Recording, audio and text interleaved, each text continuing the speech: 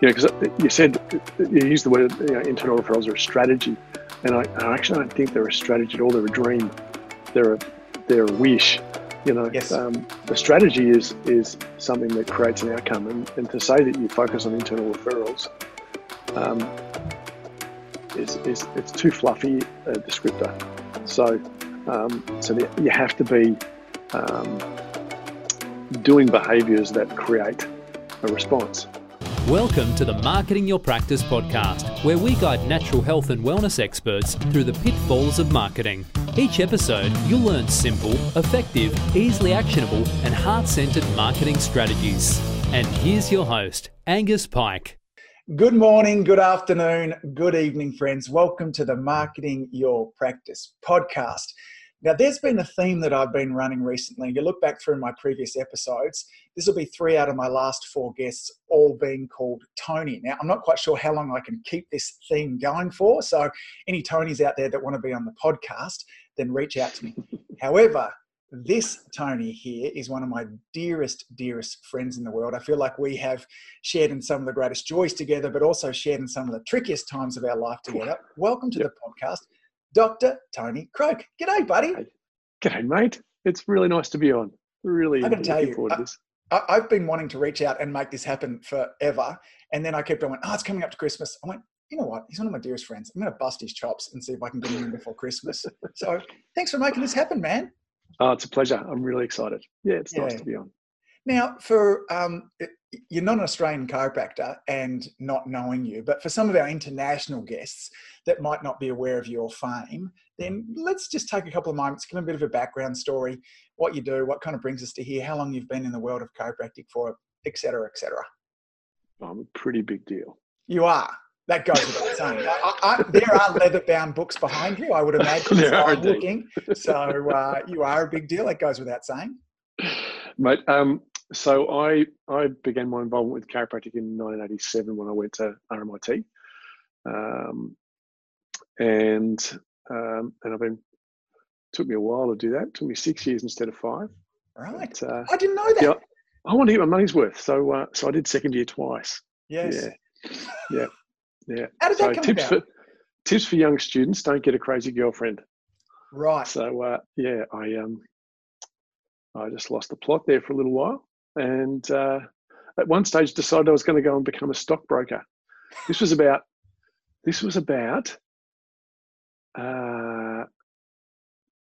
just after the 87 stock market crash. That was October 87. Yes. So it was about a year after that. Everyone had kind of calmed down and I was starting to make money again. And my girlfriend worked in the stock market industry, and everyone had those fancy braces and big ties. Yes. And that all looked pretty good. So for a while there, I thought I'd do that. So I didn't sit my exams at the end of second year and decided I'd go and study commerce and something else, economics or something, with a view to doing that. And so I handed in my resignation to Joan, who was the admin lady at RMIT at the time. And then Brian Kelly came around to my house. He said, "Mate, what are you doing?" I said, "I'm going to go and do finance." And he said, "Well, at the end of your life, do you want to have a life full of numbers or a life full of faces? What do you want?" And I'm like, "Oh, you bastard." So I jumped in my car, drove back around to see Joan at RMIT, and I said, "Oh, you haven't got that letter still, have you?" And this is about, I don't know, a week later. And she pulled it out of the drawer and she "What, this one?" And hadn't put it into the system. So Wow. I had to go and sit in a academic progress meeting, which is a nice way of saying this guy seems like he's a bit of an idiot. So should we kick him out or not? And had our anatomy lecturer, Siba Shandaraj, Yes. batting for me in my corner so hard, and I still to this day don't understand it because I was not the finest anatomy student, but she convinced the rest of the board to keep me on. So yes, that's why it took me an extra year, because I had to go and do that second half of second year again. And then got out, practiced in a group practice down in Gippsland in Eastern Victoria here in Australia for a couple of years or so, and then bought a practice that we started in early 94. So we're coming up 26 years next month that we've been here. So that's kind of how I got here. Yeah. So what one of the pleasures, there's been a few friends that I've had the opportunity of being on here, and it would be awkward for me to interview you in any other circumstance, and not this is an interview, but it's a conversation. I can't believe of the 20 years that I've known you, I've never heard that story. That's it. So, yeah, right. Yeah. Right. Yeah. I like it. So close. Dude, you know what? If it had have been me, I would have come around to your house. I would have said, go for it, dude. Man, just get the cash, the cocaine. You would have been straight into Wolf of Wall Street. So that's what I am imagining. So I'm that far off, like driving my Lamborghini into every pole in LA. Yeah. What New York, or wherever it was. What Tony hasn't told you here is that's what surprised me about you not getting through that year, because Tony's quite possibly one of the most intelligent people that I know, and he didn't tell us a part of his resume here. Sale of the Century, which I'm sure it's not just an Australian show, is it? It's. I think the closest thing in the US is a show like Temptation. Yes. Yeah. Or even a bit kind of Jeopardy-ish, like kind of similar sort of thing. Yeah, too. And how many nights in a row did you win that before you took the goods and ran away? 2. Yeah. Yeah, I won the first night by a fair way. Yes. And won a trip to Thailand, all business class airfares and stuff. So the place we stayed in Bangkok, the previous guests were Tom Cruise and Nicole Kidman in our room, and then the guy before me had won that, and he'd also won an Alfa Romeo. And I'm like, this is easy. I'm coming back to win the Alfa. So I came back, and instead of winning the Alfa, I won a little 2 person camper trailer. Right. It was worth about 15 grand. So, but I won by $1 on the last question because I knew that Baton Rouge was the capital city of Louisiana. So I at that point realized that I wasn't as smart as I thought I might have been, and better to take the money and run. So to continue the stock market theme, I sold that camper trailer for $15,000. Nice. We're now talking about the year 2000, so the .com boom. And I invested that in a company called World School. Now, you might not have heard of World School because they don't exist anymore. Right. And neither does my $15,000. Right. So I think that last time I looked at that, it was worth about, I don't know, $28.50 or something. So, yeah, okay. Waiting for that bubble to burst again to get back in there, hey? It's got to come back soon. It's got to come back. Now, listen, one of the things, because we could talk about Sale of the Century game shows and dropping out of college forever, but what we're actually going to talk about today is the process of the internal referral. And it's I kind of had a little bit of an aha moment with this. I'm very slow. I'm not nearly as clever as what you are. And what I'm in talking to so many different practitioners, often there is this idea when I talk to them about what's your marketing strategy. It's like internal referrals. That's the way to build a practice. Internal referrals. And it comes from a little bit of the idea of if you build it, they will come. Our job is all about just kind of looking after people and then let the new patients kind of come from that. And they're beautiful concepts that are driven around there too. But what I kind of realized to be able to articulate is that's a strategy, and we were talking about it beforehand. In the same way, strategy, but yes, it's a stunning strategy, because internal referrals, without a doubt, they're the most wonderful kind of patients to look after. They come in the door pre-selected. It's like you already know each other because you've had that third party edifying us. So it's a great thing. But there's a strategy behind internal referrals, whereas most people say internal referrals, and I go, well, how do you actually make that happen? And then there's deathly silence. So, which I went, I got it. And so I thought, who better to come on and talk about this than it's been your single focus last 6 years, or maybe even a little longer.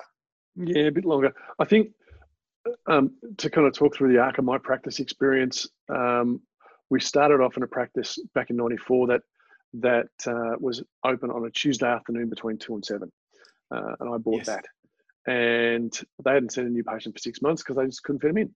And a great practitioner, Eric Dowker, and so then we opened up a couple of days a week, and then we opened up a bit more, and so it really grew from pent up demand based on Eric's work, and then we just tried to follow that through, and then that kind of found its natural kind of plateau, and so then we started doing some training with CJ Mertz back in, I guess, around that sort of late 90s, early 2000s, where the focus was really on driving your marketing quite hard, very down the line. This is the way we do it.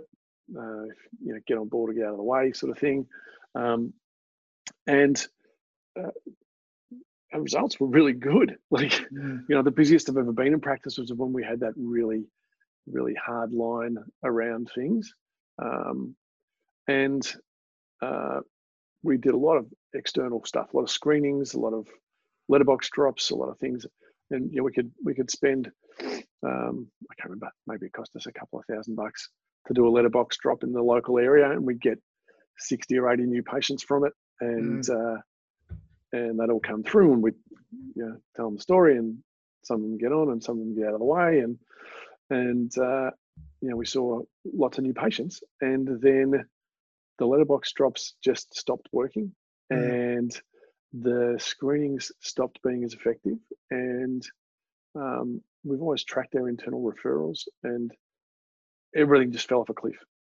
Like within 18 months, we went from we've dropped to about a half of our new patient flow. Yes. Yeah.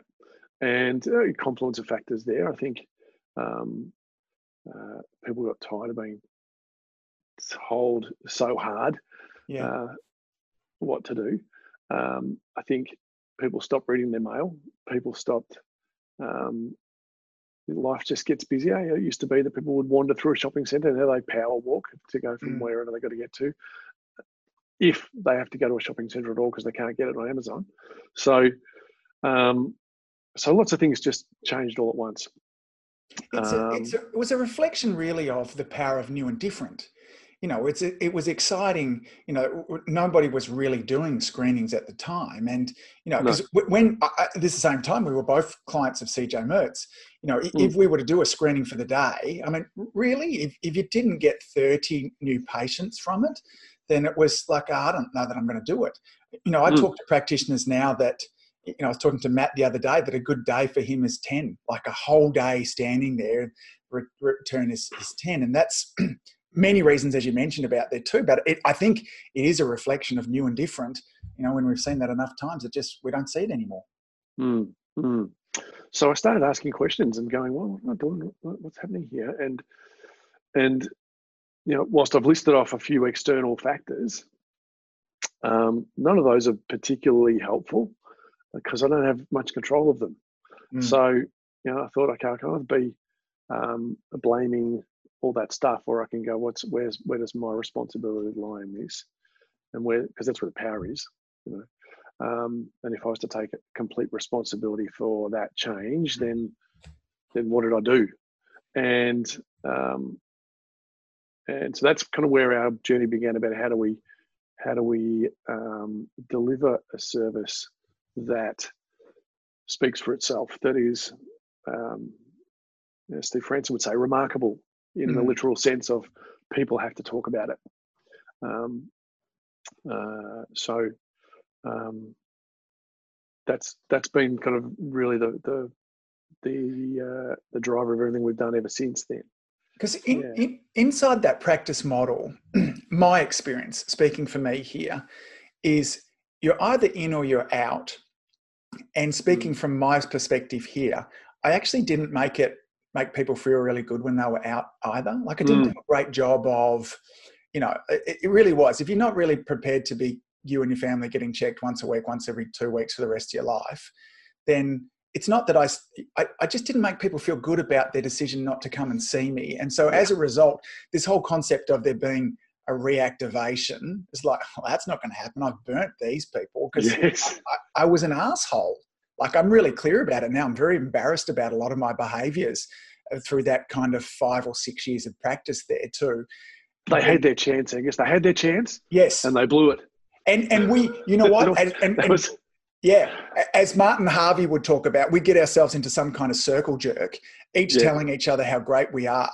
Yep. When in actual fact, no one, and I think, you know, your stunning wife was one of the first people to raise her hand and say, you guys are actually acting a little bit like jerks. Like, you know, it was, I started to hear Tiff saying it early on, like, and we have all these in many ways, and I hear it lots. And I think we should all look out for, because sometimes the thing that's often said is that the end justifies the means. It's all about saving lives, making a difference. And if I need to be a bit pushy and along the way there too, then, you know, it's about their lives. I'm like, maybe. You know, I used to think that's true. I don't now. You know, I've had some realizations that where my role is along someone's health journey that has it very different. So there's lots of factors, I think, that you in particular, who are in a small rural community, you know, you fished out that pond much faster than the rest of us did. You know, I'm CBD of Melbourne. You know, my surrounding area within a 3 kilometre radius, I've got 750,000 people. You didn't have that. No. Yeah. No. We had about, well, when I started, about 6, and there's now about probably within a 20-minute drive. There's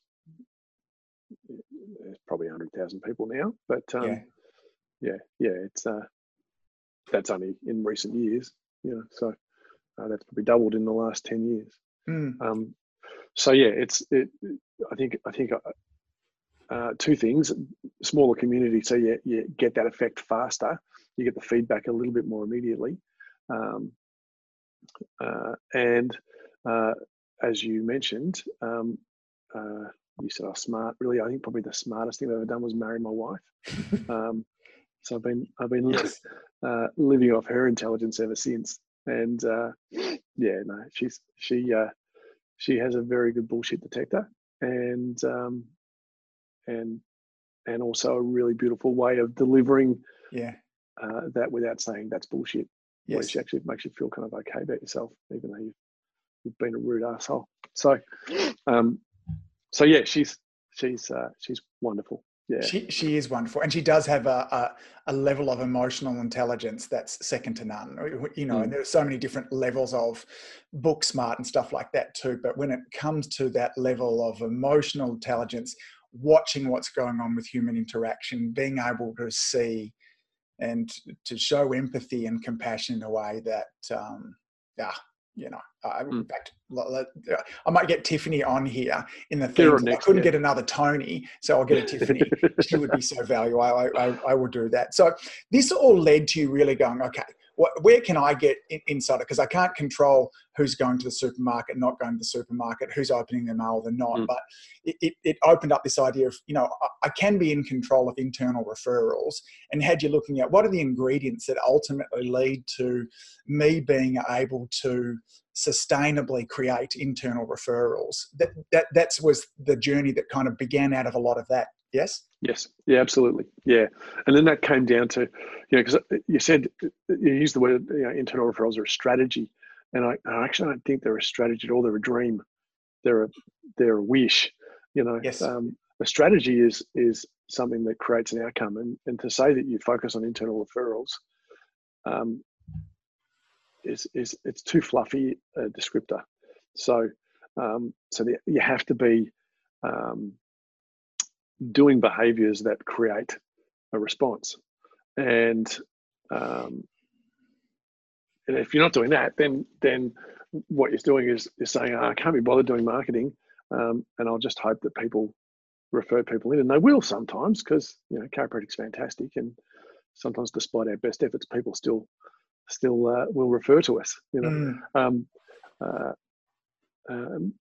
But if we're not consciously driving that, and leading that and helping to create situations where people will refer, then we're left hoping, or one of my pet peeves is asking people for referrals. So, who do you know who needs blah, blah, blah? Which, I've been to some really nice restaurants around Melbourne. It's one of the best cities in the world for food. And not once has anyone come up to me in the middle of a beautiful meal and said, oh, by the way, who else do you know who needs a great steak like this? It doesn't happen. No. They just know that they'll deliver the goods, and I'll go home and go, Gus, you've got to go check out this place. It's fantastic. Yes. You have to talk about it. And people are going through their lives aching for those sort of stories to share with people. They want stuff that they can go, oh, I've just found the best thing, because that helps them feel good to be able to then go and tell their mates and their family about a great experience that they had that they know someone else will enjoy.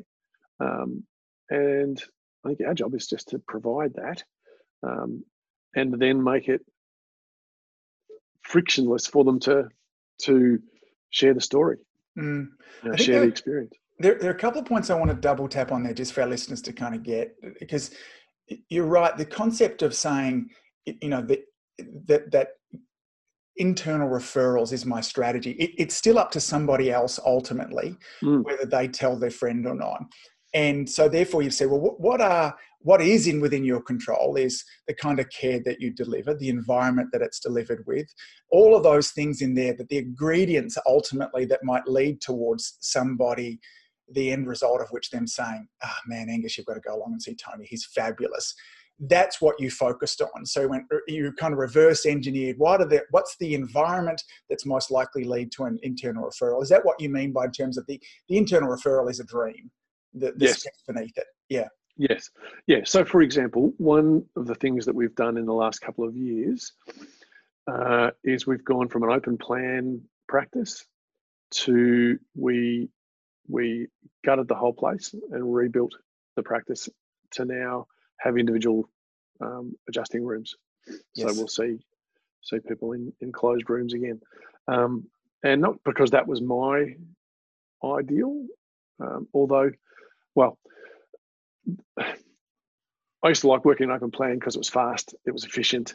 You can be telling one person something and someone else is going to hear it at the table next, and so you're kind of educating across the room, and so there's some upside to that, particularly from a practitioner perspective.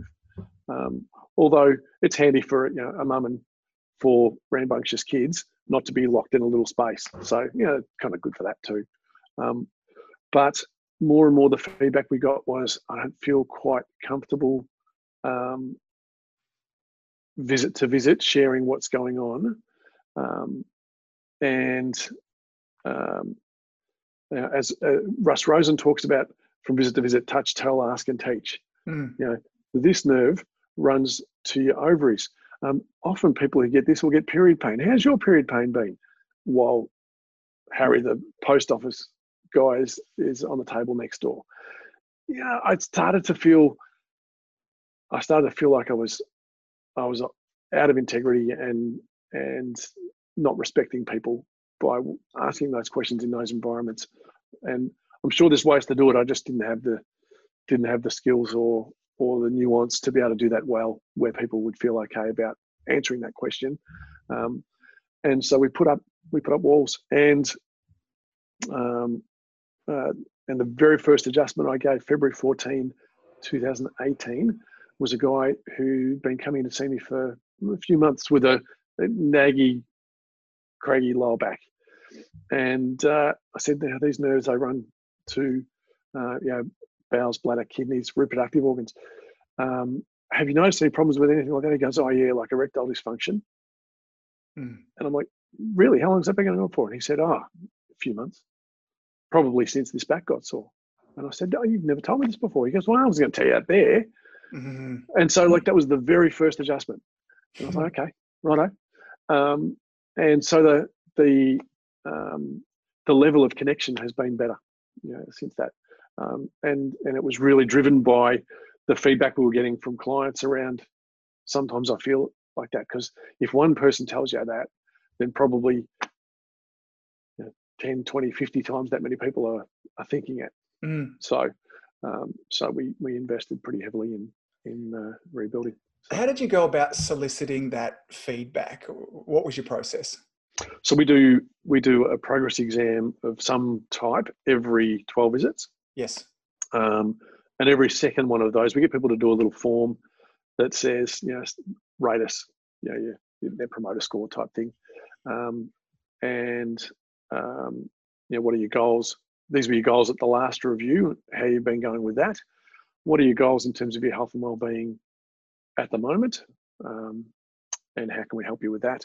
And about us, how's it all going? How are you feeling like your experience is? Tell us everything.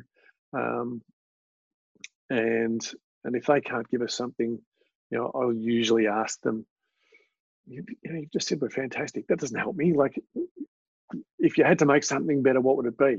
And Yes. so I dig a little bit when I go through the results of that form with them. And often it would be, wow, it'd be nice to, have a little bit more privacy. And so then, we just work from there. Yeah. That willingness to ask. It's interesting because we have a similar process there too, but not once have I ever dived a bit deeper. I think that's a really, glaringly obvious but all this time, because we ask for that kind of feedback. But there's that next dive in where the real answer comes from. I'm seeing that now, that often the simplest avenue through to the answer is the best. So you made some changes inside of that too. Some other interesting, and again, I think equally brave changes that you made is you really changed the hierarchy of how things work with your staff also. Yeah. Can you explain a little bit about that, share about that, and then perhaps talk about the results that have come from you doing that? So as we talked about, that chiropractic wank factor of if you go to a seminar and someone says, I had this person in and I told them what for, and and they didn't get it, so they just weren't ready for me.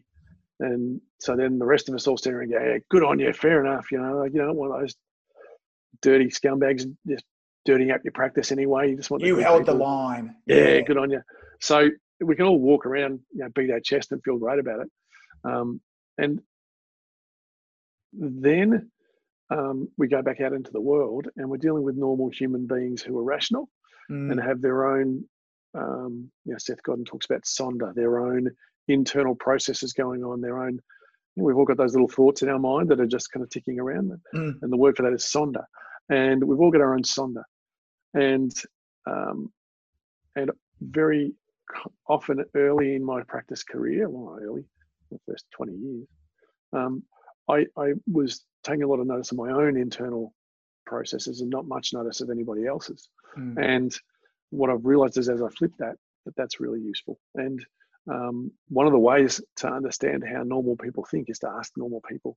And our team, our CAs and our support team are normal people. They haven't spent years studying chiropractic at university. They haven't spent years then kind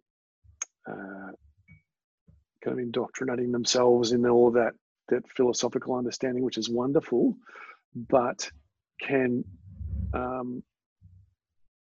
shift us a long way away from the worldview of someone who's dealing with a health challenge and trying to get some answers for it, and have been used to going to see their local general practitioner or somebody similar and being dealt with a certain way, and getting a medication or some sort of explanation that tells them why they were broken and how it's going to get fixed, and it's usually you go to the dentist, you go every 6 months. Sometimes they'll do stuff, sometimes they won't, but it's every 6 months. So heaps of people go to the dentist. It's not that big a deal. We talk about come every week or every couple of weeks, or bloody hell, it's not like going to the dentist. That's a big deal. And so that has to make sense for people, and until it does, then we just seem a bit crazy because we don't fit the rest of all of what their experiences of healthcare. And so having our team give feedback to us about all sorts of stuff has been wonderful. And so, people often, especially this time of the year, because it's coming up to Christmas, people say to my team, or say to me, are you giving the team some time off? And I say, well, it doesn't look like that. They give me time off when they think it's okay. So that's kind of a bit of an example of how we run things in our practice. We're very much there. I wear the CEO hat, but when I take that off and I'm a practitioner, I certainly sit lower on the totem pole than the guys running the front desk. Yeah. I want our listeners to understand the extent that this goes to, because your staff are encouraged and actually will come up to you and say, look, Tony, that adjustment that you gave to Bill, or, the report of findings, you're out of line, dude. Like, you weren't present, you weren't there, you looked distracted, this was going on, smarten up. Like that, they're encouraging within the rights to kind of have those kinds of conversations with you. Yep. Yeah. So I often have a CA with me in the rooms taking notes. And very commonly, that's my daughter, Virginia, who's just graduated with distinctions, got to say, this week. So can we share some of the other awards that she won as well? Yes. Yeah. She apparently knows how to play as well as how to work. She's a good stunning human being. She's a ripper. So she'll often be in the rooms with me, taking notes, and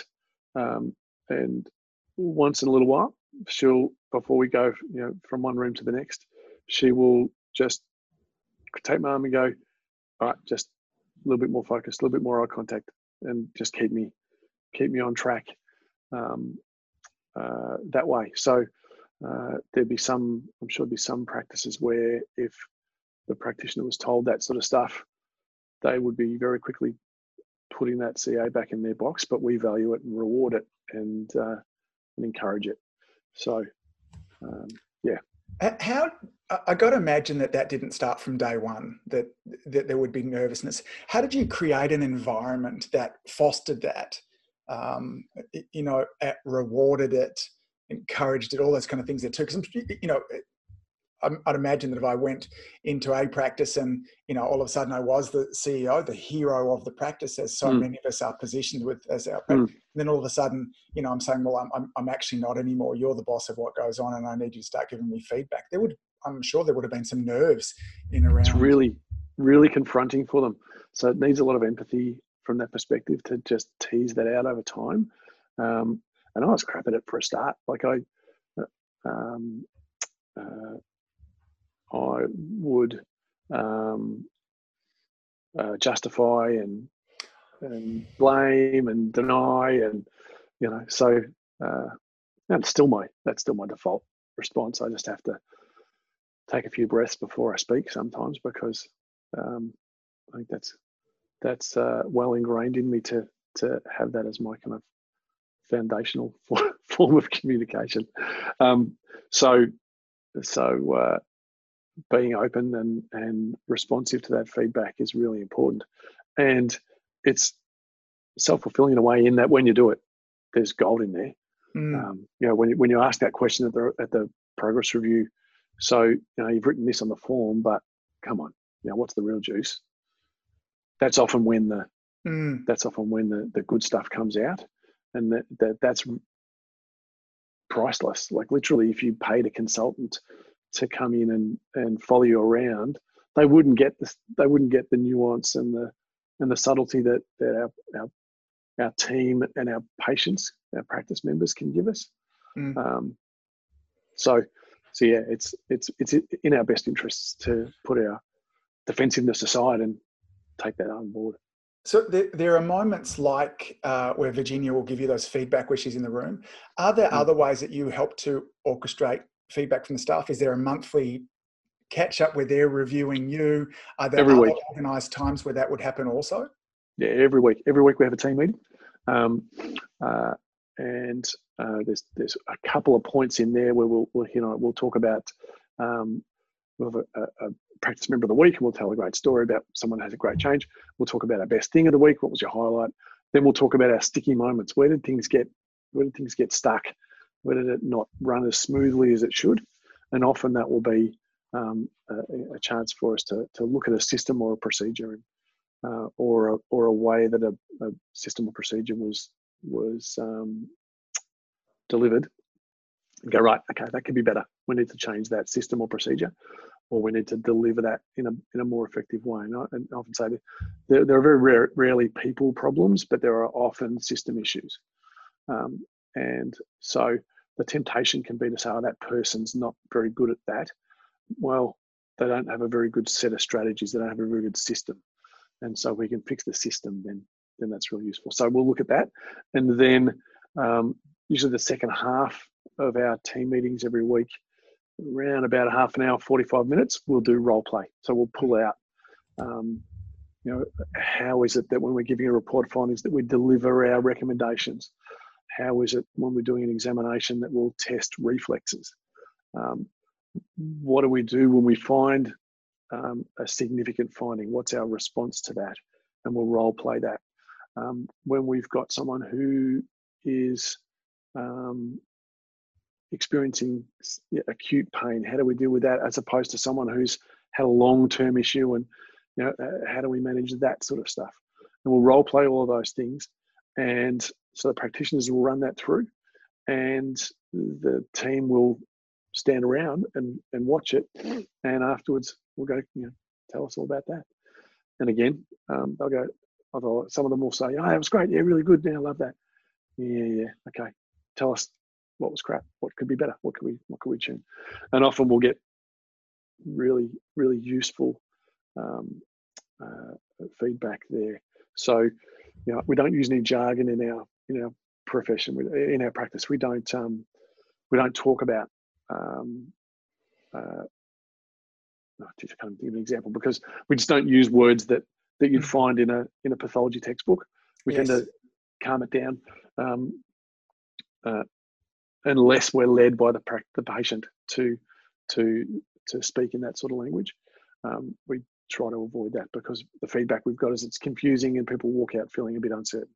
Yes. So that sort of stuff. So in terms of how does that roll out into generating referrals, people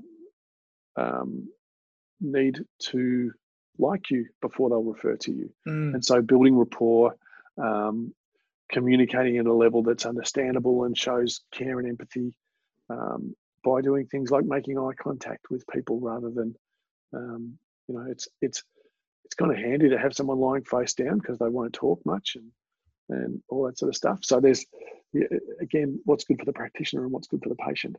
And yes, look, maybe there are ways where having someone lying down doing a breathing exercise might be a great way to prepare them for an adjustment.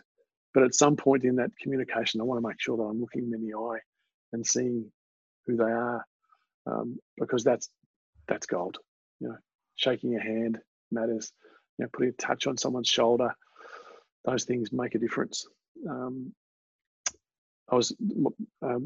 So I talked about Virginia, who's just graduated. 2 years before that, my son Oliver just graduated as a chiropractor as well. So there's two of them now.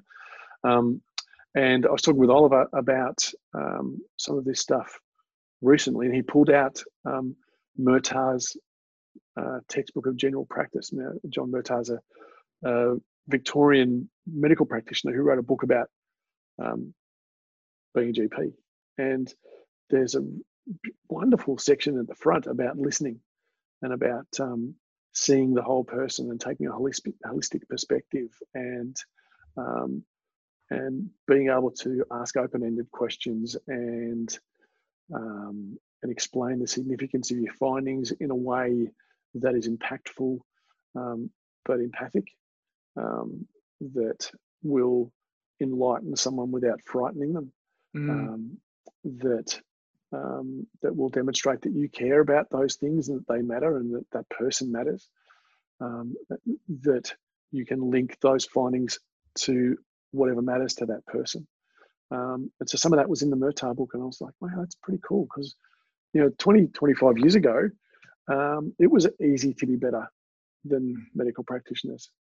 They'd got to, you'd hear horror stories about people having their abdominal surgery and there'd be a swab left in, or pair of scissors or something. Pair of scissors or something. Yeah, crazy. Yeah. Cigarette butt, but it's not what, they're bloody good at it now. Yeah. Yeah. Oliver's just had a shoulder reconstruction after a skiing accident, and his experience was awesome. He was very well cared for, and I can't fault it. So we can't sit on our laurels and just go, we're chiropractors and we touch people and we take care of them and we're hands on, so we're better. We're not. We're not some bloody good other practitioners around in the allopathic model. So we need to be on our game. And so all of that makes it really important for us to get human feedback from people who aren't chiropractors about their experience. It reminds me of the conversation that I had recently with Tony Ebel. He's talking about, two of the bigger mistakes that we make are, one, we have a language, a lexicon that most people look at, like, innate intelligence and, concepts in there that we just take for granted, that when we're talking about, even things like natural healing ability and, then we get stuck into subluxation and the central nervous system and the autonomic nervous system and, sympathetic dominance, these things that roll off our tongue because we have a level of wisdom and or health genius in around this that so many of our community don't. And then the second thing that we do is that we're very quick to whack the boots into the medical system and really give them a hard time. And I've run this little experiment beforehand, and whilst everybody has room to improve, but if you get in a room of 10 people and ask them to raise their hands, how many of them either have had a direct experience or, one person removed to them where they feel that medicine has saved that person's life, I'm telling you, 8 out of 10 people will raise their hand. Now, whether medicine has actually done that or not is irrelevant. That's their perception of what's going on. And if you're going to spend the next 10, 15, 30 minutes talking about how evil they are, they've got two choices: either make themselves and their own experience wrong or make you wrong. And they're going to make you wrong.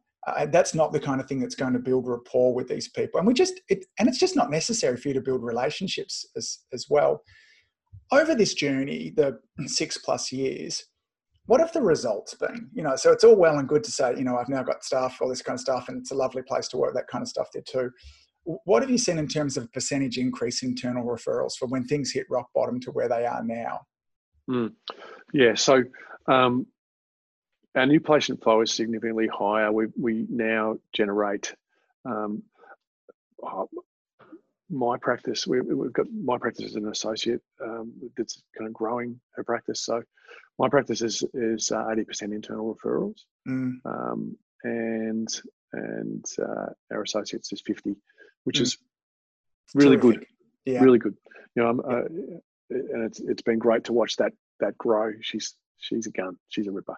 So natural kind of process is that she'll be a little bit more reliant on some of that external stuff, but that's changing by the month. So that number keeps climbing. So we're back up towards the levels of new clients that we used to see back when we were out there. Pounding the street. Pound the street, exactly. But it's pretty much flipped. To be.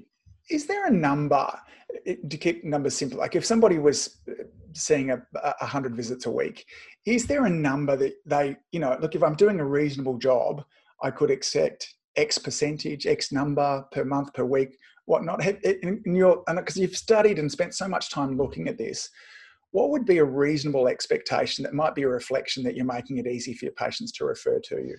Yeah, it depends, doesn't it? I think it depends a bit on where you are in your practice growth. Like if that 100 a week was your kind of standard, I reckon you want to be seeing 5. Yeah. 5 internal referrals a week from that. Yeah. So, and then it might be, higher than that if you're really in a growth phase, and there or thereabouts if that was your kind of plateau, that was where you want to be at. I'd say, and that's not to say that it can't be higher than that. But I think that's kind of a baseline starter. It gives our listeners something to kind of aim for. Podcast episode I released recently and said, look, this time of year kind of prompts it. 2020, you want your practice to grow. I gave my kind of 2 tips on what I think it ought to be. And I said, look, if there's two things that I would focus on if I was in practice growth, thing number one would be getting better at what I was doing. Because it's no good bringing a bunch of people in. It'll just expose a bunch of the cracks. And I said, if you do just thing number one, I'll talk about thing number two in a moment, your practice will grow. You can't do thing number two without thing number one, though, because that will cause some problems. And you've done such a great job today of just articulating. I think where that starts is in an open dialogue with your staff and your practice members, and asking them, like, this idea of how do I get better? Well, I've got an idea for you. Maybe I could ask my staff and the people that come and see me and do that in a way that creates safety for them. Because I would imagine that, that when somebody first reaches out to you, and that you need to test to find out how real they are, how much, if you've been berating your staff for the last 20 years and every time they stepped out of line that you gave them the metaphorical clip around the ear hole, I think then expecting them to give you feedback, it may take months or years for them to start to do that for you and for your patients also. But when you start from that and little implementations and, just constantly with a focus of, I'm just going to continue just to get better at what I do. And because I think, we haven't, you kind of touched on a little bit through there too. The natural state that most human beings are in is wanting to refer, and not because it took me a while to really believe this until I checked back in with myself.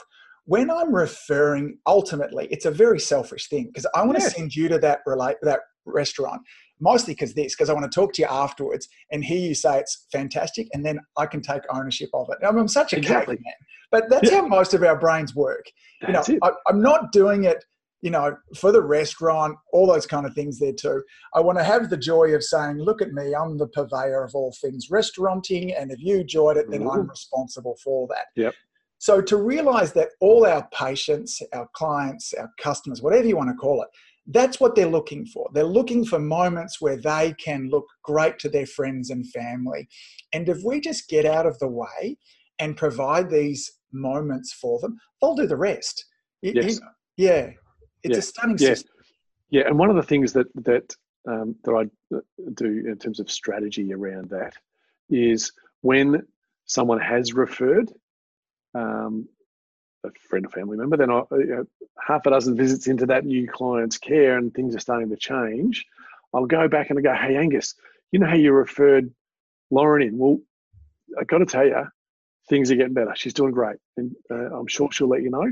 But and depending on how much you know about each other, we might talk a little bit specific, but not much. Depends on the person. And will you ever say to that person who's starting to get better too, who Lauren happened to refer in, to get them to acknowledge Lauren back? Have you ever gone back that way? Yeah. Make sure you say thanks, because geez, I'm glad you're here. It's making a real difference, isn't it? They go, changed my life. Awesome. Yes. Make sure you go back and let them know that's been a good decision. So everyone gets involved, because people like to have the great experience. They like to be involved in generating the great experience, and then they like to hear back about it again and have that kind of thickened, that experience. The more it's touched on, the thicker the experience is, and that's wonderful. Yeah, it's very much a strategy that we do at our practice from both sides. One, to thank the referrer, but let them know Bill's doing great. And then when I'm seeing Bill, go, man, you're doing so great, man. Be sure to, how lucky are we that Lauren told you about this, whatever the situation is there too. Hey, buddy, thank you for sharing. So I'm always moved by the level of braveness that you have, and there are moments throughout this conversation that. Mackenzie, who my daughter is working with me at the moment, and one of the challenges that I have is taking feedback from her. I feel like I'm good with my staff, but then there's next level of that too. But you're so up for just getting better and putting yourself in vulnerable situations. Breno Brown would be very proud of the vulnerability and courage that you show there too. So, buddy, I really want to acknowledge you for that. And, for our listeners, if they want to follow up with you in any way, reach out to you, what's their best ways to find you? Oh, look, shoot me a message on Facebook, or email tony@liberty-health.com.au. Yes. I'm pretty easy to get a hold of either of those ways. And happy to help where I can. Yeah. And gang, all of, I've watched this journey of Tony over these years to see how he's changed his practice. And he's been incredibly humble with the way that he's explained it. It's every bit as wonderful as what he's talked about, and more so for that too. So, dude, I love you. I love all that you're doing. I'm so grateful that that you're a friend of mine, and I'm also really thankful that I've got this resource here that I can be constantly directing people back to now. They're just looking at avenues of how to be better at what they're doing. So, any final thoughts, dude? It's been fun, hasn't it?